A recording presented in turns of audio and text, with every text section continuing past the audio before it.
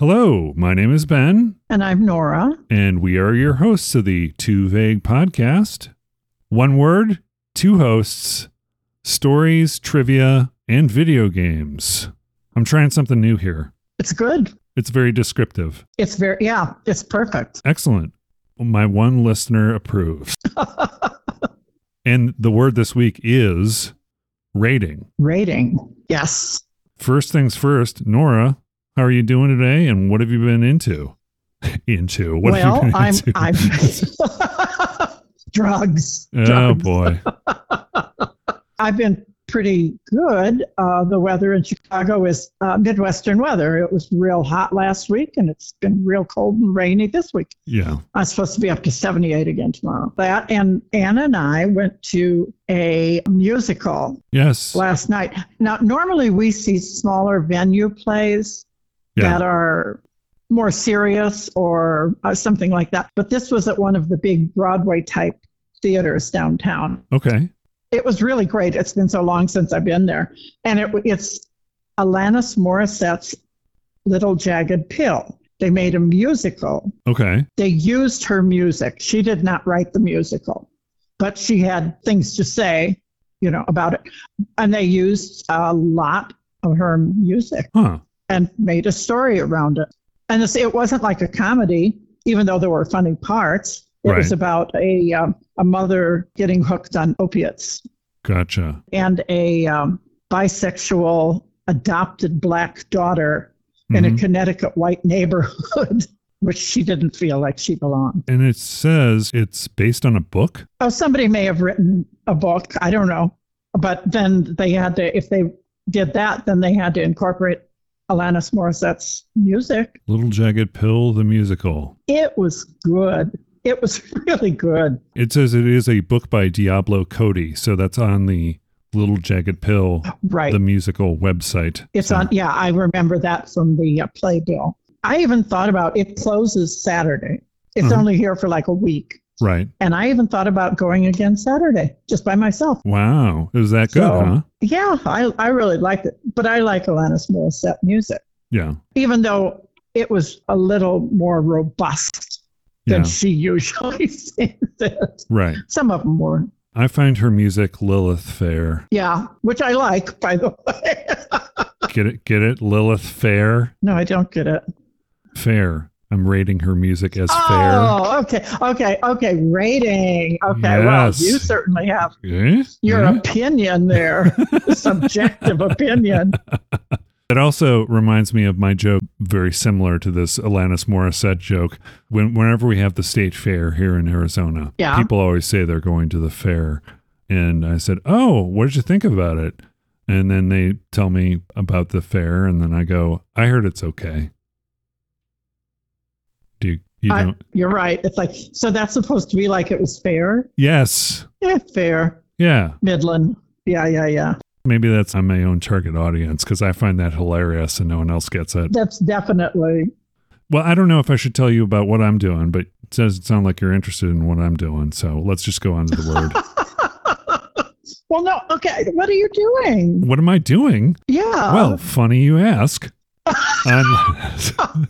I'm laughing because you said it was funny. No, it's hilarious. I want to start this by saying on last week's episode on the word heel, we talked about one of my favorite music video directors and movie directors, Michel Gondry, who I call Michael Gondry. I've called him Michael Gondry my entire life. The entire... Oh, one of those. Okay. Yeah, I'm one of those guys. So I refer to him for the entire show as Michael Gondry, but his name is actually Michel. I put in the show notes. I apologize for harm or any ill will that I've generated towards him and his family based on my ignorance. If you really like his stuff. Oh, I do. I do. That should make up for it. Okay. The mispronunciation. I tagged him on Instagram. He still hasn't responded, but whatever. So anyway, no. We talked about this movie called Be Kind, Rewind. And because of my guilt, I purchased that on Blu-ray. So I made a purchase, so maybe I can contribute to his, I don't know, kids' college fund or whatever. Right. Of the $15, I don't know how much that he's going to see. Probably a quarter. 25 cents. If that, a fraction. Yeah. Have you seen Be Kind, Rewind? No, I'm not a movie person. No, I know. Even though there's things I want to see. I think you've seen Eternal Sunshine of the Spotless Mind. Have you seen that? I don't know. Okay. It is probably one of Michel Gondry's more well-known movies. It sounds really familiar, like I may have seen it at some time with brothers or husbands. We talked about it on the last show a little bit. It's one that Amaya brings up. Be Kind, Rewind. He has amazing premises for his videos. I am just fascinated. I have a whole DVD of all of his videos because that's how he started out. And then he got into directing after that. And Be Kind, Rewind has one of the best premises, but it is a premise out of time. It's a video store in a sort of a rundown neighborhood. They are competing against the big time video store across the street who has everything on DVDs.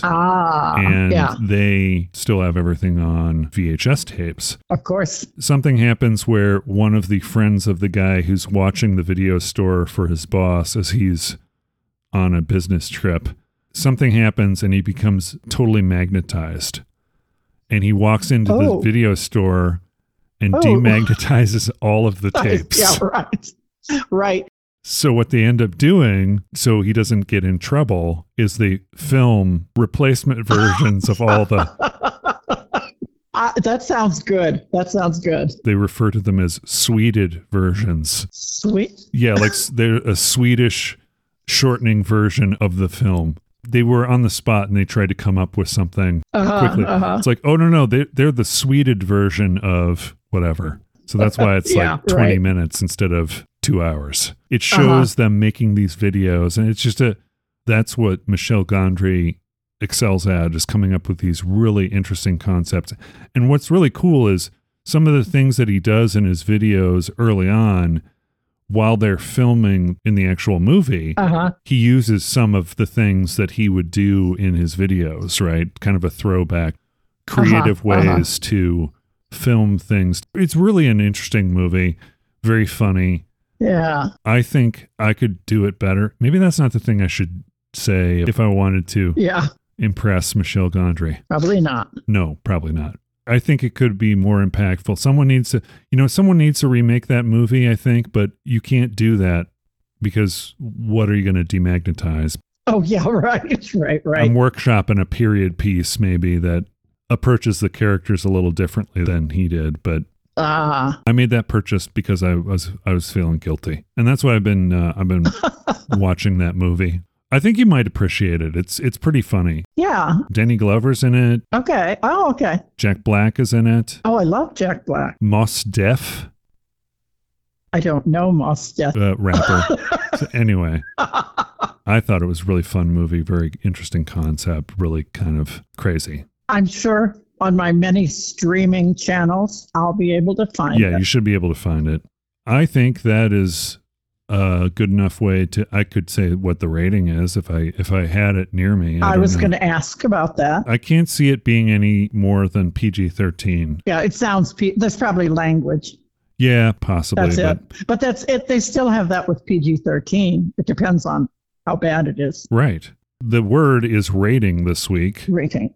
And we'll start with a definition, and then we can get into the conversation about breaking down how arbitrary or, well, I don't want to plant any seeds, but what ratings mean and now and what their purpose is and different types of rating systems. Right. We'll get to that. But the word rating, according to your friend and mine, Oxford. Mr. Ford? Yes. Right.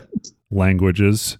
I think Languages is his maiden name, maybe her maiden name. Oh. Oxford Languages. Their maiden name. That's true. Their maiden name. I think the noun and verb, very similar, but I'll do both. Rating is a classification or ranking of someone or something based on a comprehensive assessment of their quality, standard, or performance. Yes. The estimated audience size of a particular television or radio program. The value of a property or condition that is claimed to be standard, optimal, or limiting for a substance, material, or item of equipment. Oh, not what pops into my mind. Yeah. They always throw in one that makes my eyebrow raise, and that's this one, which is any of the classes into which racing yachts are assigned according to dimensions. It's like, really? Oh my. You got these vague, and then just very, very specific yachts. Specific, yeah. Okay.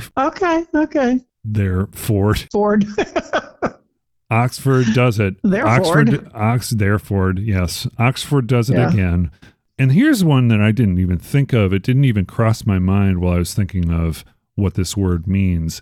It's kind of a dated noun, but an angry reprimand is a rating. Oh. When I look at that definition, I think B-rating. You're B-rating someone. Yeah, right. Berating, but I mean, I guess rating is part of the origin of B-rating. Right. And then also the verb rate. These are all verbifications. I think we don't have to go over these because these are just, is verbification. What's a funny word? Yeah. Making things into a verb, but it's the same.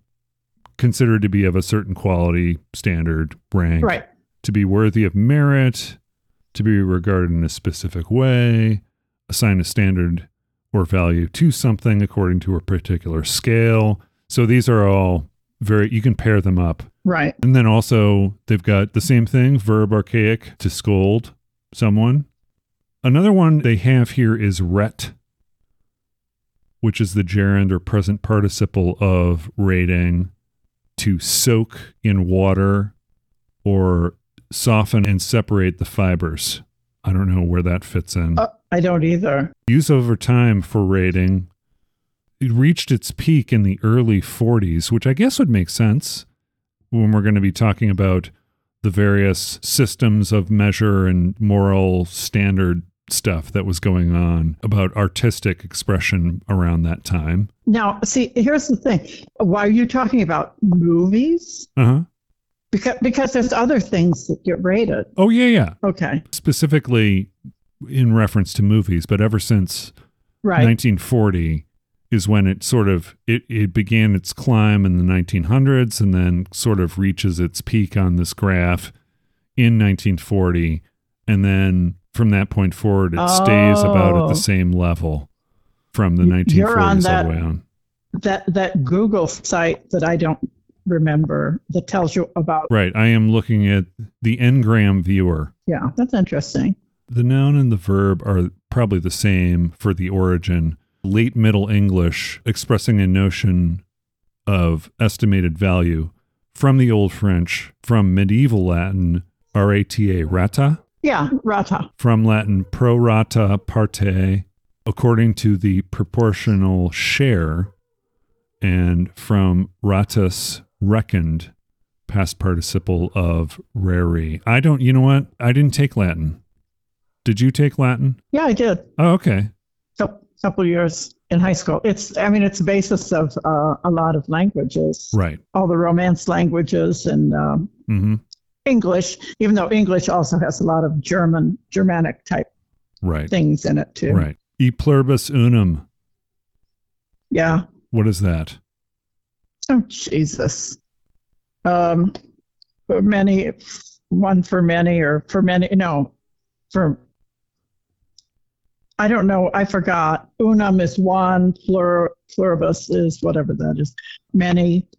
I'm just going to look it up in the Google machine. Okay. Out of many, one. Out of many, okay. Yeah, so I guess one out of many, one. Yeah. Yeah, out of many, comma, one. All right. So that's e pluribus unum. Yeah. Let's not talk about e pluribus unum. You were just testing me. I'm sorry. I didn't do it subtly enough. You're supposed to not think I was testing you. But I didn't do that intentionally as a mechanism for testing you. It just popped into my head. Whenever I say Latin, that's what pops into my head. Yeah, that's one of the Yeah. Any disagreement? Any new sort of definitions that didn't get covered in that by Mr. or Mrs. Oxford? I think the world of definitions of rating got covered. Okay. I think there's way too much in that. I think it should be simplified. I don't know. I just think it should be simplified. You mean the very first definition you gave for the noun? Right. That was it. That's it. Yeah. So they happen to have yachts that are 70 feet, and they have to say, okay, this one's 70 feet, this one's 60 feet. 60 is going to be the B. Right. We're going to call that one B in our rating, and 70 is going to be A. Why don't you just call them 60 and 70? Right. I'm sorry, it was just too much information. Right. I'm not a yachter. I'm not a yachter. Yeah. My yachtism, yachtist. I really don't have the money to own a yacht. Yeah. So I don't really care what the classification that is or the rating. Well, I don't see why they need it. Well, I mean, that's the thing. I don't think they need it. I'm sure that there are maybe airplanes, right? You've got your types of airplanes that Boeing makes, and then you've got numbers after those things. It's like DC-9, DC-10. Maybe those are rankings or ratings that they are sort of arbitrarily assigning to put them into different classifications. I mean, I don't know if that's similar to the yachts. I never thought that, but... Well, I mean, okay. How did you come up with the AB, or whatever for yachts, right? It still fits with the first definition. It all does, yeah. So why confuse the issue? And I'm talking to the dictionary, not you. Okay. So in the very first definition, you talked about all the reasons that something could be rated. Mm-hmm. That's great. Except who's doing the rating and who's deciding what's important. Right. Who's deciding what the highest quality of something would be. Yeah. And what is quality? It's very subjective. Exactly. Right. Rating is subjective. But I still think there's a place for it. Mm-hmm. And that's odd because I'm like banning books. Now, come on. That's ridiculous. Ban them? Why ban them when you can burn them? Oh, you're true. Hey, let's get into some family history, buddy. Yeah, let's do it. Anyway. No, it happened in our family. Yeah. Personally, we burned a lot of books. No. I know. Grandpa's. Yeah. We'll go. But anyway, we can go down that rabbit hole later, but that is a way to control people is control what they read and what they view. What they know. Right. Yeah. However, isn't that what rating does? Yeah. I mean, that is exactly what it does, but not in a way where you're eliminating it entirely. Rating is still suggestion, I think, for the most part. But do people take it that way? I mean, Well, it depends. I'm not going to take my kid to this PG-13 movie without seeing it first, or saying that you can't see this because it's rated R, but I haven't seen it first, and I haven't made my own assessment as to why, as a parent, I would not take my impressionable young cats. Why would I take my 6-year-old cat to this movie? Bash could totally go. He's 19. He's not even worrying about it 18. Anymore. I understand that it is a device to classify things in a easily digestible sort of way. It's a system of classification. Yeah, and it is supposed to be helpful. I mean, in the case of movies and video games and things like that, right? Right. But you can see where it can be used in a way to censor. Oh, definitely. Yeah. Which I'm very, very much against. Yeah. But you can't let everybody just go hog wild, kind of. There needs to be something where you're not hurting anybody else in any way. Yeah. A moral kind of thing. Yeah, but that's not amoral. And I understand that, but that is telling me what I can and cannot eat and read and do and buy, and in maybe in a subtle way and maybe a not so subtle way. So that's why I have a problem. I mean, a little bit. I understand what it's for. I understand it's supposed to be for good. It's supposed to give you a guideline if you don't have the time to watch everything your kids watch or read. I'll give you a general idea. Yeah. I understand that part of it, but it just seems to me also, it's like you're oversimplifying the whole thing. I am? Well, no, not you personally. I mean, just the whole mechanism is oversimplifying and not accurate. Yes. But and what is accuracy when it comes to ratings, right? Right. It's also subjective. And many of the sites or articles I've read about the subject of ratings has revolved around how it changes depending on social norms and how that can affect the way something was rated previously and is rated now. We'll get into that maybe a little bit more when we talk about ratings in the ESRB. What is your thought on that kind of thing with regard to, just the nature of rating being somewhat arbitrary or... That's all it can be as a guide, but I think it is arbitrary. I think it is subjective. Mm-hmm. I don't want to be censored myself in any way. Right. But I think the parents of kids, usually what we're trying to do is make sure kids don't do stuff that might be detrimental to their little brains. Okay. And so I think parents need to take charge of that. And I know it's not always easy to do, but there still needs to be, I still think the ratings are good because they're a suggestion. Right. But I don't think it's breaking the law if you don't, follow it. I mean, there used to be times where I wasn't sold a ticket to go see an R-rated movie because I was 16. That is something where it's a law-ish. Yeah, I guess. I don't know. Although I don't know what the police call for selling a minor a movie ticket. Yeah, right. An R-rated. Yeah, exactly. Yeah. I don't know if there is a police call number. Right. We got plenty of 737s down at the movie theater on 5th or whatever. I don't know. Right. I think movies needed, no, they didn't necessarily need, but as a matter of fact, when the Hays Code started.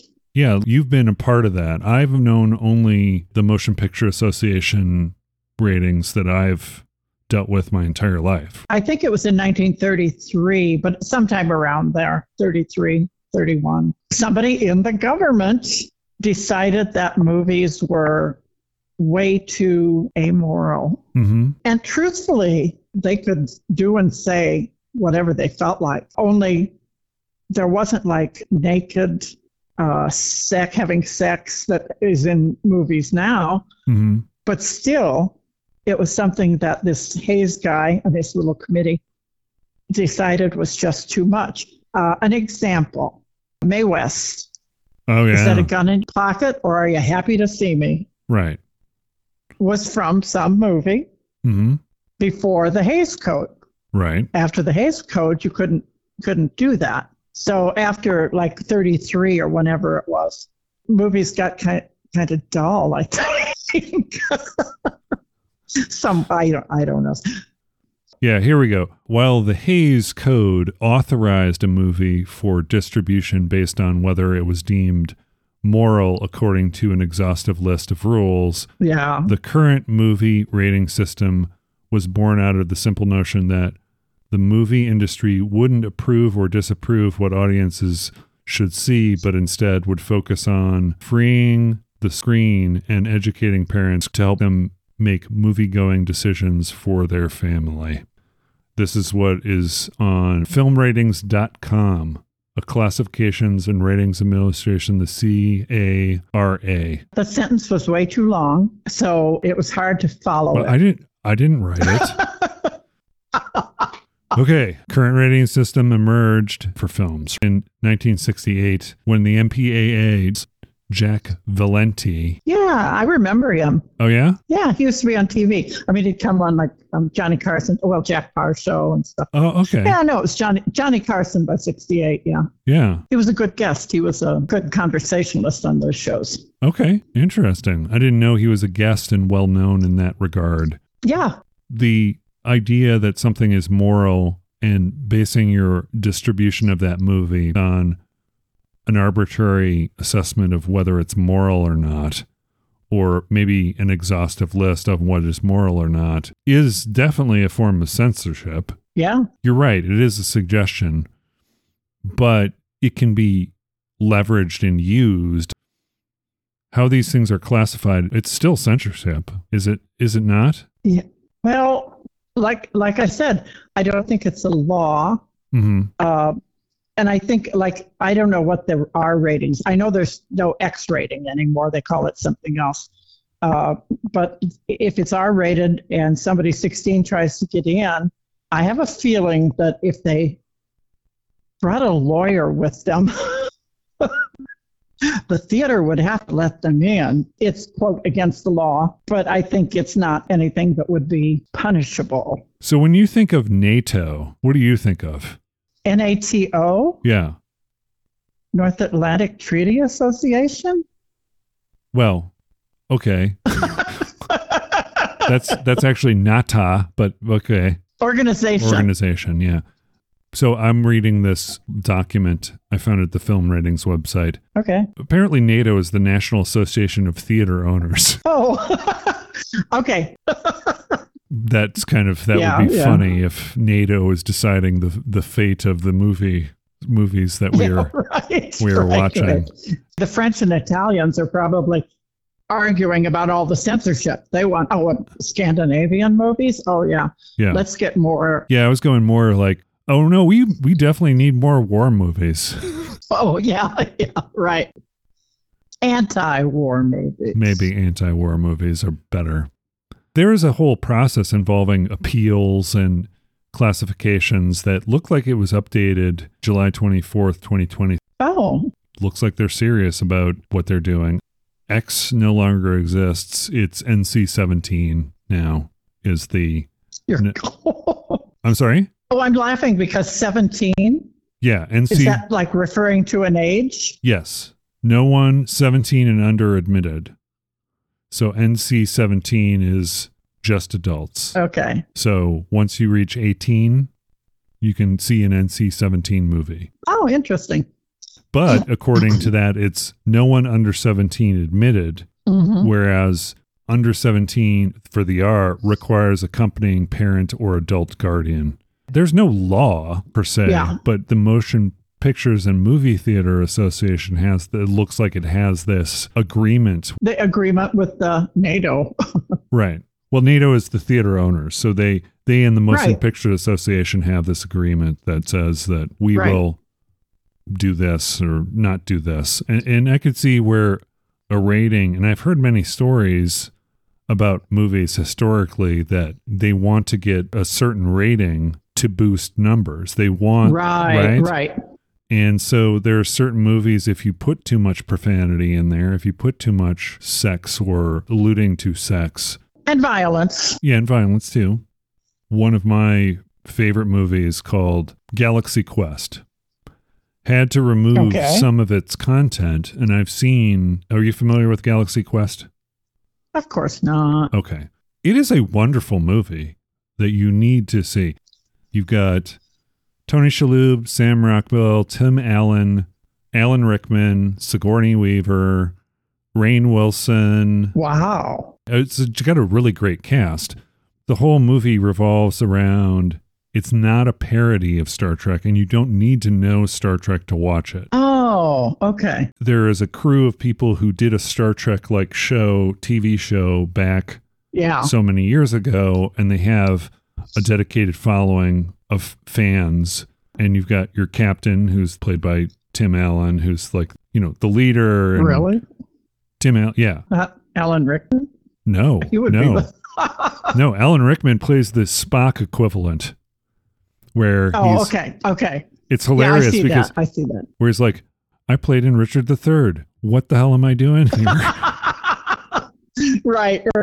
So comedically, he's in the perfect spot that he needs to be, right? But Right, Tim Allen right, plays right. the captain, and each one has their different role on the crew in the television show, but then something happens and they end up going on an adventure. Oh, it sounds familiar, actually. It is such a great movie, and it's got great moments and funny.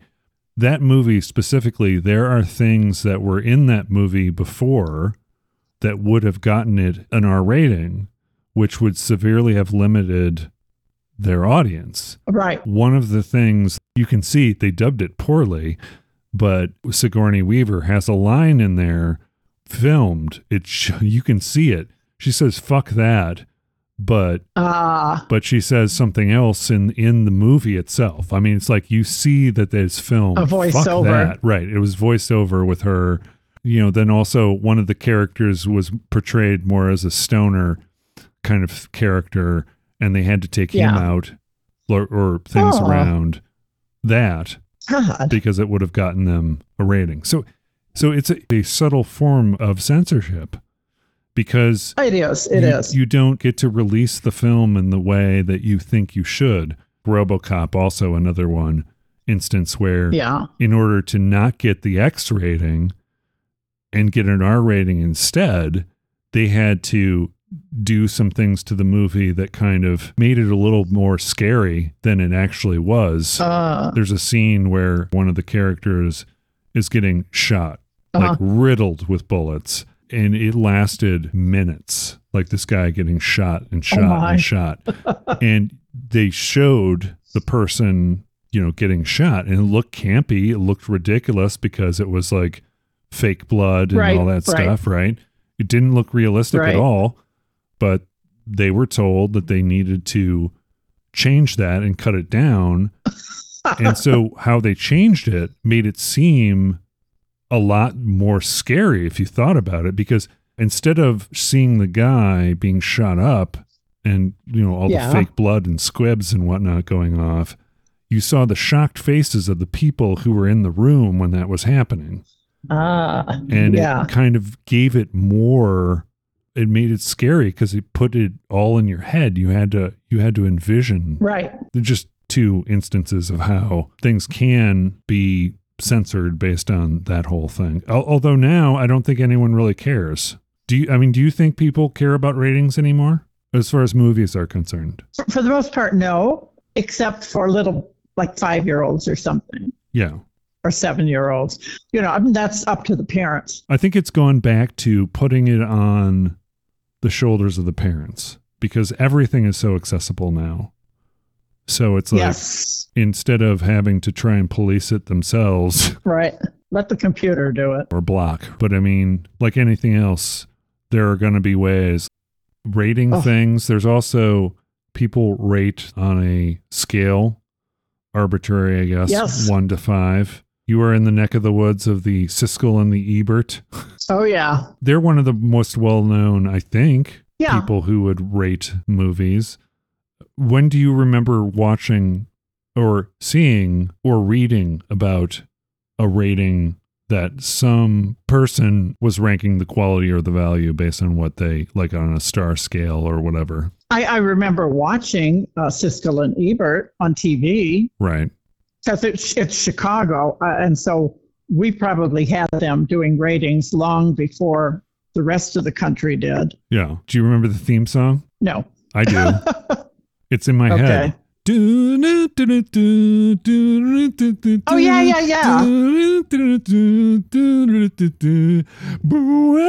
Okay, you can stop. Okay. You can stop. I got it. Earworms forever. I know. But yeah, you're right. You're right. Yeah. But they only had two ratings. Thumbs up and thumbs down. Thumbs down. Yep. Yep. And no, honestly, that's a good way. Would recommend, would not recommend. I mean, I think that's a simple way to do it. Yeah. Now they do stars, and I think what they did in their writing was stars. I know on the show they did thumbs up and thumbs down. Right. Because they worked for newspapers. Right. Chicago Tribune and the maybe Sun-Times. the Sun-Times. Yep. Ebert was Tribune and Siskel was Sun-Times. But when they were writing for the newspaper, thumbs up and thumbs down didn't do much. Right. I'm sure they had to have something else, like right. It was 5 stars or something. A scale. Yeah, but I remember thumbs up, thumbs down being the thing that their shtick is. Yes. They would tell you why they gave it a thumbs up or thumbs down, what they thought about it. More often than not, they disagreed. Right.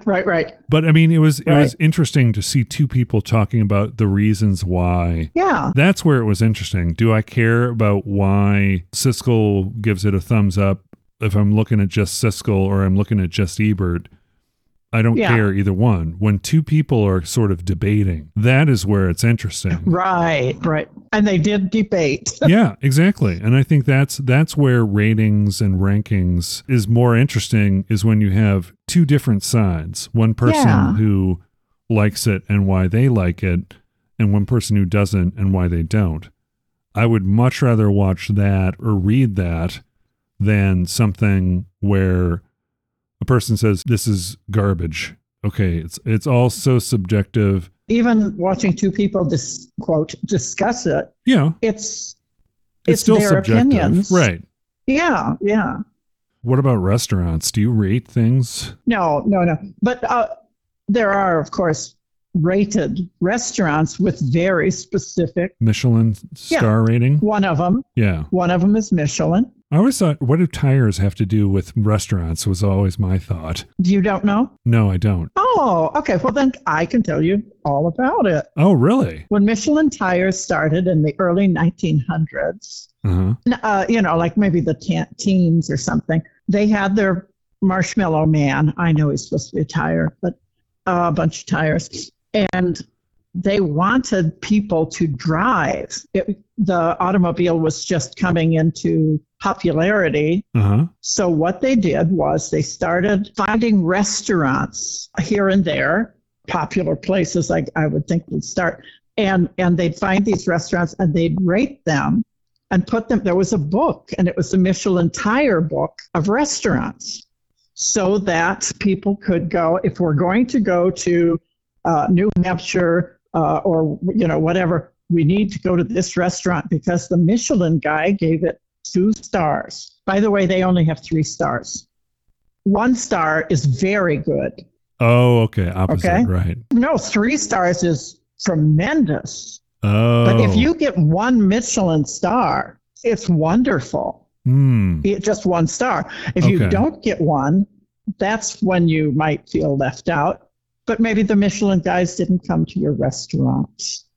So anyway, it was started by the tire company to get people to travel to restaurants. Interesting. And now it's one of the most well-known rating systems. Yeah. Very prestigious. They also have one called Bib Gourmand. Yes. It's by Michelin. Oh, you know that one. Maybe not. I looked at the site. Since 1955, the guide has also highlighted restaurants offering exceptionally good food at moderate prices. Yes. A feature now called Bib Gourmand. Yeah, that's one I didn't know. To me, it was all high-class places that I couldn't afford anyway. Right. When I think Michelin and I think cars, I think the concept of the Bib Gourmand. That's what I think of. I don't think of, like right. fancy schmancy, the pretentious sort of. Right, pretentious. That's a good one. Yeah. But, back in the teens, that might not have been the case so much as now.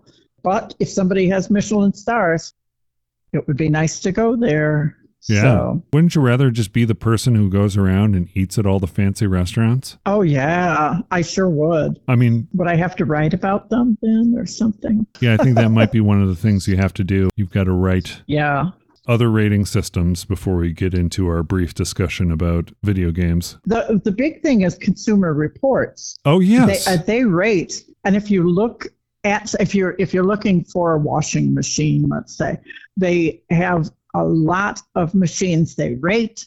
They have very specific reasons they rate them for, and it's all in big charts that you can look at. So they're very specific about their what they're rating something for. Yes. They tell you specifically what they're... That's the big charts. Yeah, right. They don't have A, B, C, or 1, 2, 3. They just tell you this is if you're looking for the best for the money, this is the order.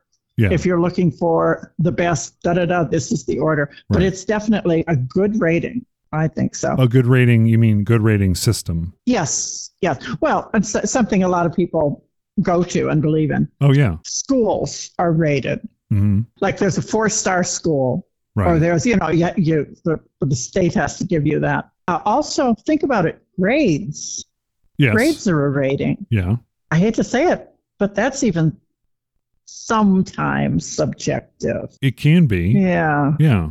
Depending on the subject, I think, too. Yeah, right. Exactly. Because I'm thinking of like math and science. Well, math particularly not as subjective. No, but things like creative writing, art, those things are very subjective and can't be anything but. Right. So, and then the people try and rate books, but we've been through that. It's like movies. Mm-hmm. Let the parents don't want somebody to read a book, if they think it's bad. They're the ones who should stop it. But they do have various rating systems for books, different ways, different. Right. Goodreads also has a sort of. Yeah. And Amazon has a good system. Yeah. Well, good. I say it's. I don't know if it's good or not, but. Yeah. What does good mean? It gives you. Yeah. Exactly. Do you want to rate the rating systems from? Hey, there's an idea. Yeah. Yeah. This one is ranked higher than this one because... Like Neilson Ratings. Oh, that's another one. You know what? I was just about to say that. Yeah. Did you want to talk about Neilson Ratings? But that's another one that involved chosen families. Right. So unless you were chosen, your input wasn't given. Right. And many a TV show was canceled that shouldn't have been canceled, I think. Yes, they did depend on those. Yeah. I'm trying to think. There was another one, not just Nielsen, SRA or something like that, that unless you were in the business, you wouldn't know. But it was like the Nielsen ratings. Mm-hmm. You looked for demographics, how many people watched, what the ages were, Right. And that was my first job in advertising, actually. Oh, okay. Yeah, that's a matter of how many people watched it. Right. But people even fooled them because they'd leave their television on and go out. Yeah, you can game the system. Yeah, exactly. You can either game the system or accidentally game the system. Right. I don't know. Right. Well, very arbitrary, too. Yeah. Did you watch? Did you not watch? How long? And the sample, like you had mentioned, the sample population was somewhat arbitrary. Yeah. I don't know for sure how they picked families, but they certainly left a lot out. I Love Lucy. That was pretty high from 1952 to 1955. Oh, okay. Yeah. Okay. It was the highest, actually. And then for 1 year, the $64,000 question, which I don't know what that means. Like, yeah, the $64,000 question is, are ratings good? Go. Interesting. Another thing about today's day and age, that the rating has shifted towards basically people. You've got Metacritic. They take a whole bunch of ratings of and combine it into an aggregate sort of, like an average. You've got a spot that's for people who are just playing the games or watching the movies and their ratings. And then a spot for all the people who do publications, like your IGN or GameSpot or any of the Rotten Tomatoes. That's another one who kind of combines. I was going to mention it. That's what I thought it was.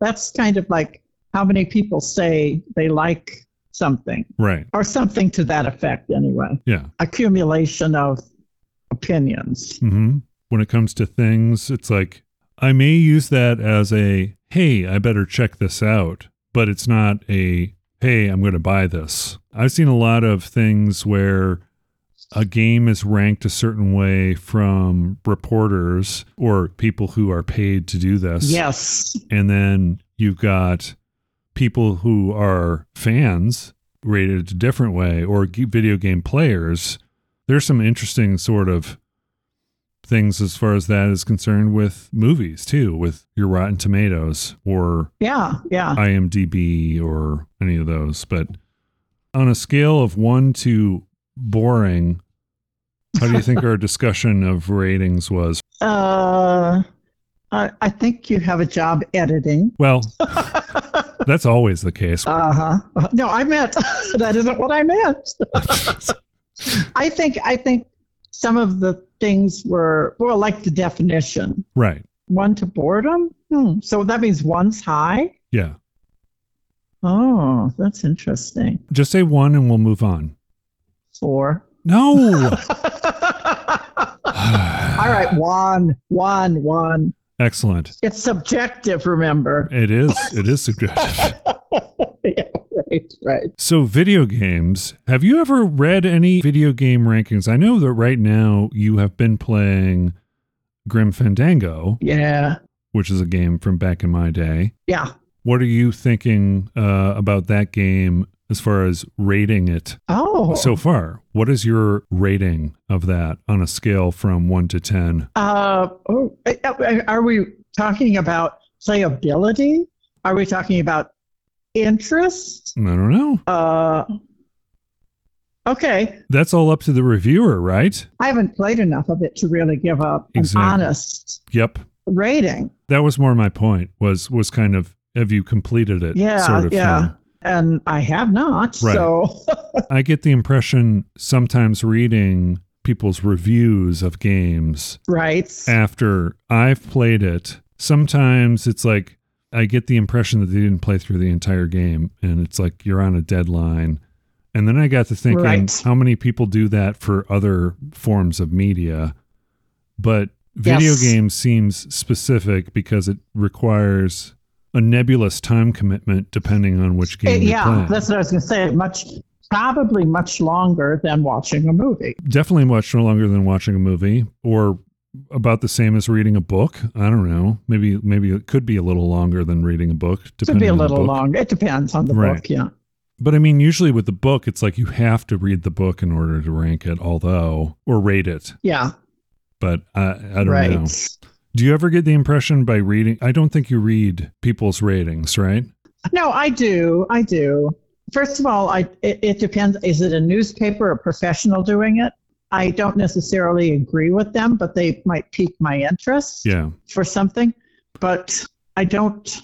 I mean, they definitely can have a different opinion than me. Mm-hmm. That's for sure. And I mean, and that happens like you were talking about before with movies, where somebody might a critic might pan a movie, but they have so many fans. Right. It doesn't matter. Yeah.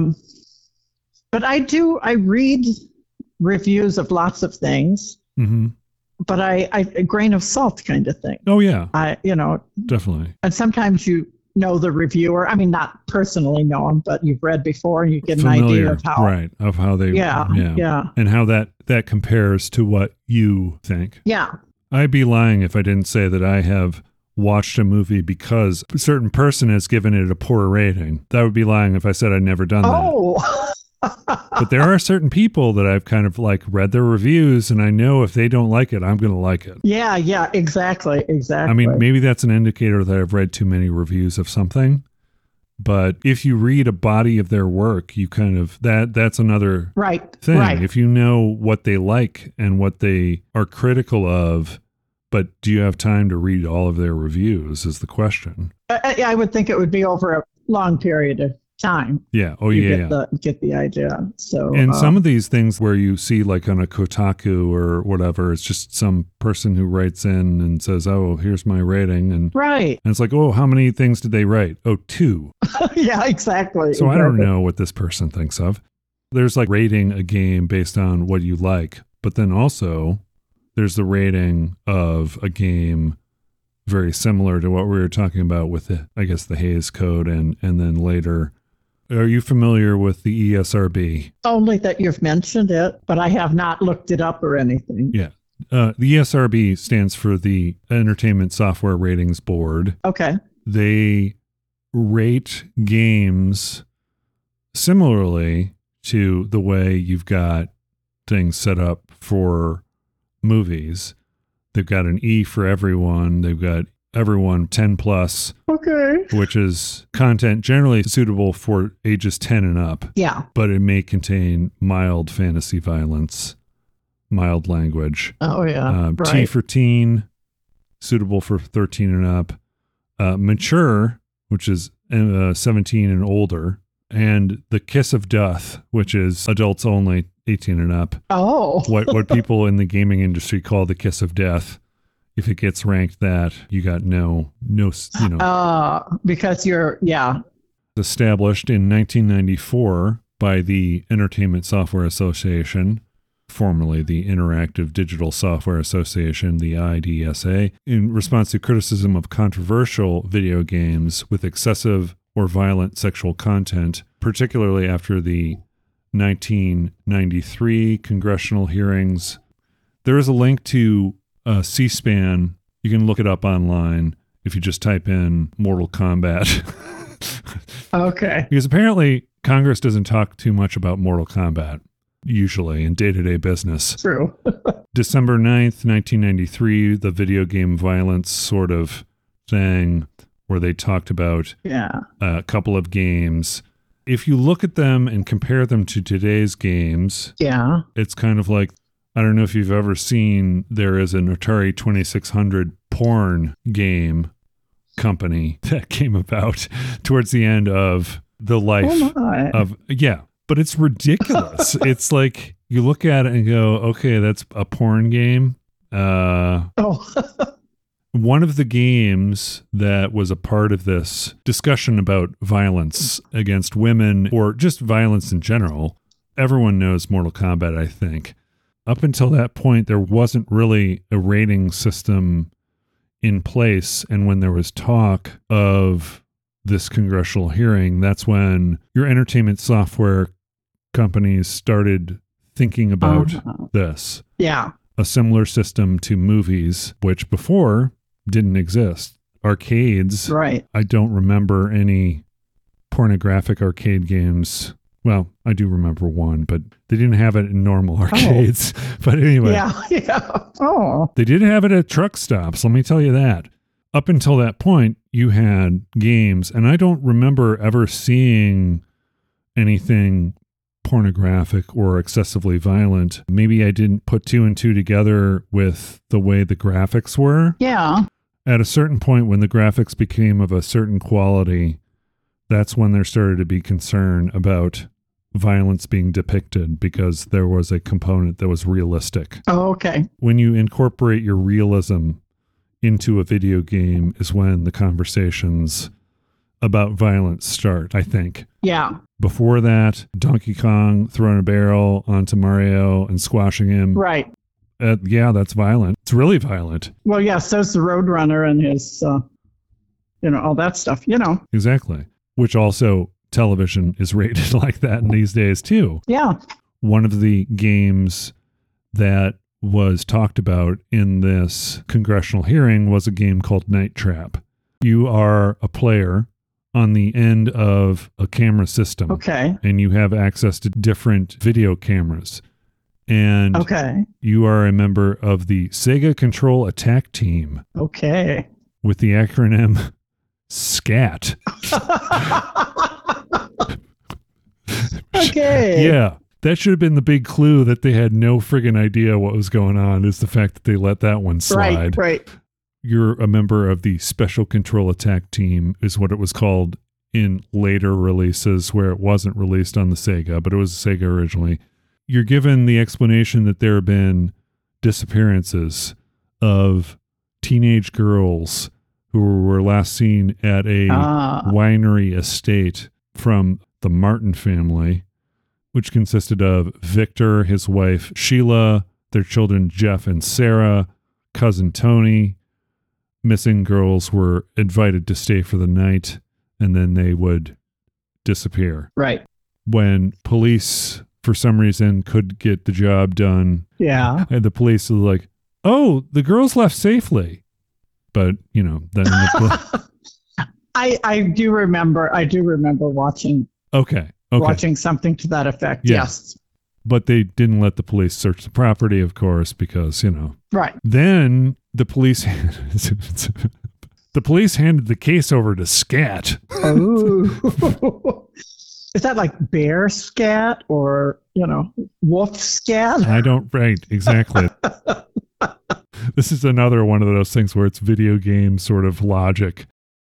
So what they did when case was handed over to Scat, I thought they put the traps and the security cameras in there, but apparently they were already there. Oh. So they investigated the house and discovered a series of traps and security cameras. Oh, okay. And an operational unit in the basement to control the apparatus. So what you are doing, you take over their system so you can watch the video cameras and activate the traps, but only if you have the proper code. So anyway, of course. Essentially what you're doing is you're watching these teenage girls, one of which an operative that was placed amongst them, who is played by Dana Plato. Oh, yeah. Yeah. Yeah. Formerly of Different Strokes. Yes. Yeah. At a point in her career where she was trying to build back up her, Right. She had some child star problems, but then this is her first sort of getting back into...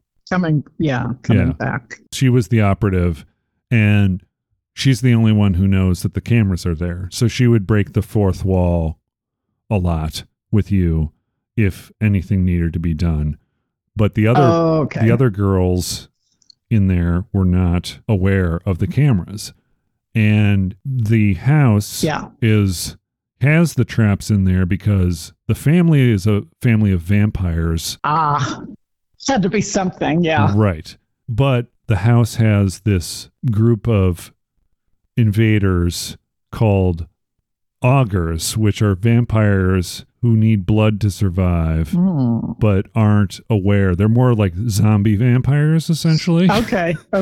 They're zombie vampires that can operate technical things, I guess, because they have this weird claw-like thing that they can put around someone's neck and extract their blood. So I don't know which augur created that. But essentially, the family of vampires is sort of different from the augurs. They've got to keep the augurs at bay, so they've got the house that has the traps, so they can trap them or whatever. What the family does is they invite... Spoiler alert! What the family does is they invite these groups of girls, because who else would want to go to a winery but underage teenage girls? I mean... Yeah. That's another big plot hole right there that I just realized.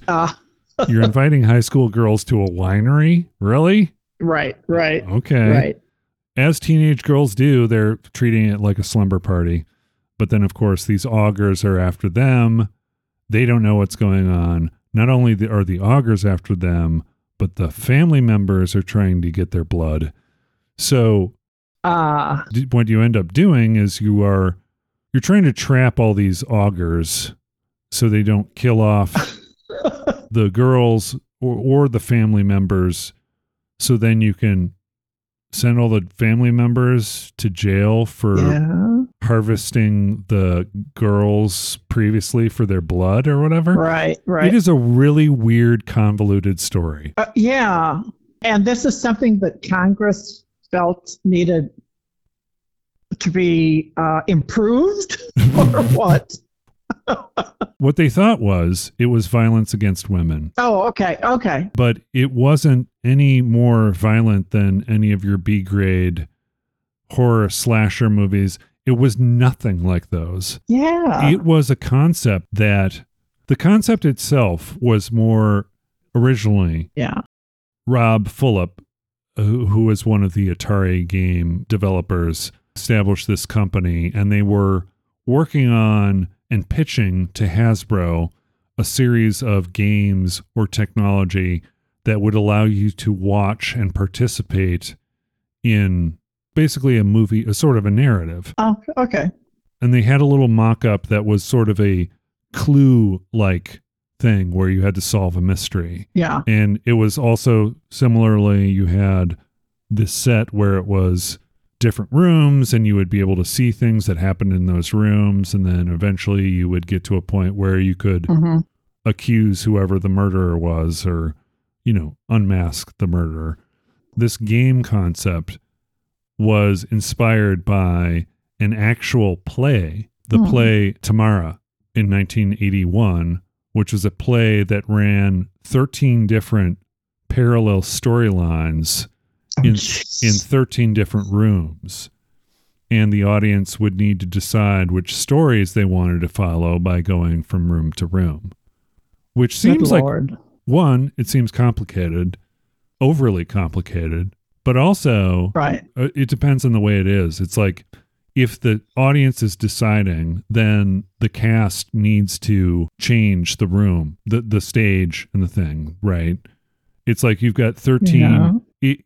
So think of 13 storylines moving along simultaneously, but each in a different room. But then your play audience, I don't know if they are allowed to freely move about. Yeah, or if they make a decision as an audience and then they move to whatever room is the one that they move to. I would say 13 storylines is too much to make decisions about. Oh, agreed. I agree. I entirely agree. But I mean, that was kind of the inspiration, right? Was that kind of thing where you could look at what's going on in different rooms of a house and kind of figure out. Yeah. The prototype game was Scene of the Crime.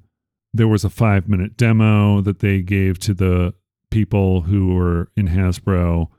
And then in 1986, the team flew out to Hasbro and pitched the technology piece. They liked the system and gave funding to further development of the technology in games for that. This was in 1986. So then they began to work on a more comprehensive game that was an engaging experience. Okay. The company itself originally had a plan for an interactive movie based on A Nightmare on Elm Street. Jeez. But then they said no. Duh. Yeah. Hasbro doesn't want to do A Nightmare on Elm Street. But I mean, you could see where they were kind of going to maybe end up, right? Yeah. Wow. So what they did with the Night Trap game, they kept on getting notes about how things would be too violent. Like one of the things that they said, initial idea was to take the scene of a crime to an extreme with a billionaire leaving an extremely large sum of money in a house to someone, and it's guarded by a state-of-the-art sort of system. Billionaire's daughter is staying at the house with her teenage friends when the house is attacked by ninja burglars who are attempting to steal the money. That was the original concept, right?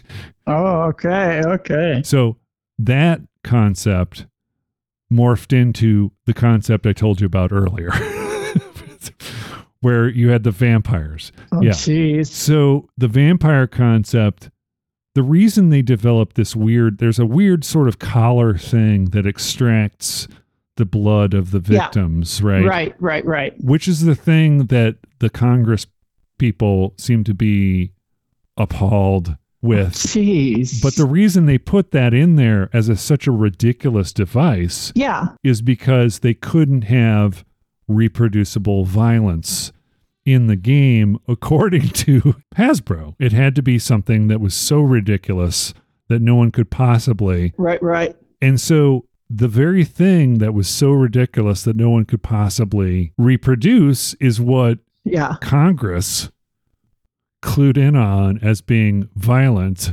against women. Now, I mean, if that doesn't say something about how out of touch Congress is, I have no idea what does. Yeah. But let's not get into a political discussion. Let's just say, I know. Because I could. Okay. And you can see videos of it. There was a re-release of the game that came out. That was a 25th anniversary sort of version of this game, which you can get on Steam. It includes a very interesting sort of documentary about the making of the game, and along with the principal designer and the whole history that I told you.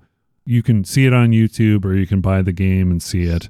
But it's very interesting how a concept that seemed like it could be a fun game to play, right, that wouldn't be a big deal in today's day and age, right, became this thing that prompted the creation of the ESRB, which should have probably been done in the first place, honestly, when games started getting that way, and people seem to be trying to push the envelope. Since the creation of the ESRB, it's like you get to a point where you're trying to, okay, let's push the envelope a little bit. Right. And social norms and things change. That's what I was thinking. I mean, the game Night Trap was finally rated as MA for mature, but I think the rating on it for the re-release was T for teen. But anyway. Okay. Yeah. I could see that. So a video game that relies a lot upon movie sort of footage. I mean, and the game itself, by today's standards, wasn't fun to play. But by those standards back in the day, it was something brand new. Eventually, Hasbro sort of dropped the whole idea of creating their own system, and Sega picked up the idea. And then it was ported to other CD game systems. It was released in 2017 and 2018 for its 25th anniversary. It's been cited as one of the worst video games of all time, but that is a rating system where people say it's the worst of all time. That's a ranking, right? It's the difference between a ranking and a rating. But, But I mean, that's all very subjective. And you're not taking history into account when you rank a lot of times. Right. Yeah. When also, as illustrated by Night Trap, it was something that was ruined. Also, this is, I thought, was a very interesting sort of thing. It was a concept that could have made a very good game, but was ruined by a couple of things that were just suggestions. I mean, you could have alluded to a lot of these things. Yeah. You know, like with the vampire or with the thing with the blood extraction device. Yeah. It's like they would show that on screen because it's ridiculous and it couldn't possibly create something that would do that. Yeah. It was the reason why it was violence. Wow. Yeah. Also, check out, if you like and are interested in politics or the way our government works when it comes to certain things like this. Yeah. This is a very interesting video to watch on C-SPAN where you can definitely see how elected officials are making decisions about things that they don't understand. Right. I think that Congress definitely was having this hearing for the right reasons. But when you don't understand something and you have that hearing, what is the value of it? Yeah. I could tell you none of them played that game. It was a piece that was taken out of context. All these illustrations of making a judgment on something that you don't have the full picture. I think that happens more often than it should. Oh, yeah. And still does. Yeah. In every kind of rating that you can think of, it might. Yeah. As far as something subjective like a movie or a piece of audio, or it's all based on personal taste. But as far as who should and shouldn't watch something, maybe just having it as a standard. It's a guide, and I don't think it's enforced. Right. I think early on they tried to. GameStop wouldn't sell you something. Yeah, right. Exactly. That's what I was thinking. Yeah, selling. But now anyone can go online and buy a game. Well, all they have to do is check the little box that says, I'm over 18 or whatever. Right. And use their parents' credit card or... Yeah. And let me just say also that game systems in general, they do have things that will, based on your ESRB rating, allow or disallow you to access that game. But you have to, as a parent, set that up through console. When you came over, I was half tempted to set that up just to see just to see how it would work when you tried to play a game that was violent. Yeah. Your final thoughts on ratings? I think they're all subjective, no matter how specific you get on the information you're using. Right. But I still think they can be used as a guide, but parents should be aware. If we're talking about rating games or movies or TV or even books, parents should be aware and have something to do with how to use the ratings. Oh, yeah. In the end, they are who should be making the decision. Thumbs up, thumbs down. which Dad made several decisions that my mom wouldn't make as far as movies were concerned, that he would let us watch. Oh, yeah. But Mom wouldn't. I think that a lot of that is up to the parent to make that decision anyway. And as long as there are tools, I think the ESRB and the rating system is a tool. Does it replace you as a parent watching or playing? Not exactly, but it is a guide that you can use to make that decision if you don't have the time to do so. Right. Now, there is a problem. There is one problem with parents being in charge, kind of, not in charge, but helping, is that there are a lot of kids out there who basically have half a parent. Like they're a single family, right? But their parent is gone most of the time. Yeah. So it's, there's situations where, we all think, well, our parents wouldn't do that. But there are kids that don't have much in the way of parents. Right. Or they have parents who don't give a shit, Yeah. So that's another program. Yeah. That's a different problem. Yeah. Bad parenting.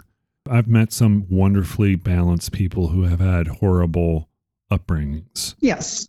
I've met some really amazing people that have had a lot of problems with their parents being abusive or doing these things. So yeah. So I mean, I don't know if it depends on the individual. You can have, it's kind of a crapshoot. I mean, someone who's making their own determinations may turn out great. They may not turn out well. Parents' involvement. I mean, if I was a parent to anything other than 2 cats, right. I would want to be involved in my child's life as they were raised. And this is not to draw any comparisons to the way I was brought up at all. Yeah. I would want to raise them to be kind and understanding of other people's point of views. And if that meant my 13-year-old watching an R-rated movie that I think makes a good point, well, then that's my decision to make, and I'm going to make that decision. But still, it's up to me as a parent. And we're going to have good parents and bad parents. Right. And are the bad parents... Yeah, that's, like I said, another show. Right. Ratings shouldn't be your substitute parent. They should only be used as a guide. Yes. Anyway. That's what I think. Okay. Well, that's good. Yeah. I agree with you. Yeah. Well, basically, I said, yeah, right. A lot. That's what you agree with. Okay. I agree with your affirmative. Yeah. Thank you, Norah, for joining us on the show today, talking about the word rating. Once again, a word that you don't think really... Anyway. Oh, am I supposed to add something there? Okay. I don't know. Maybe not. A word that is subjective. Yes, is subjective. Make your own decision. Right. As long as you have a brain. Oh, yes. Oops, that's another show. Another show too. Yeah.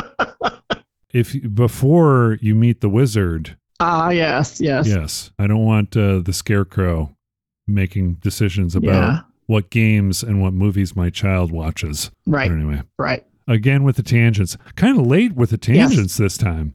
Yeah, it is. Thank you, Norah, for joining us on this week's episode. My name is Ben. I'm Norah. And we've been your hosts. Have a wonderful night. Bye. Bye.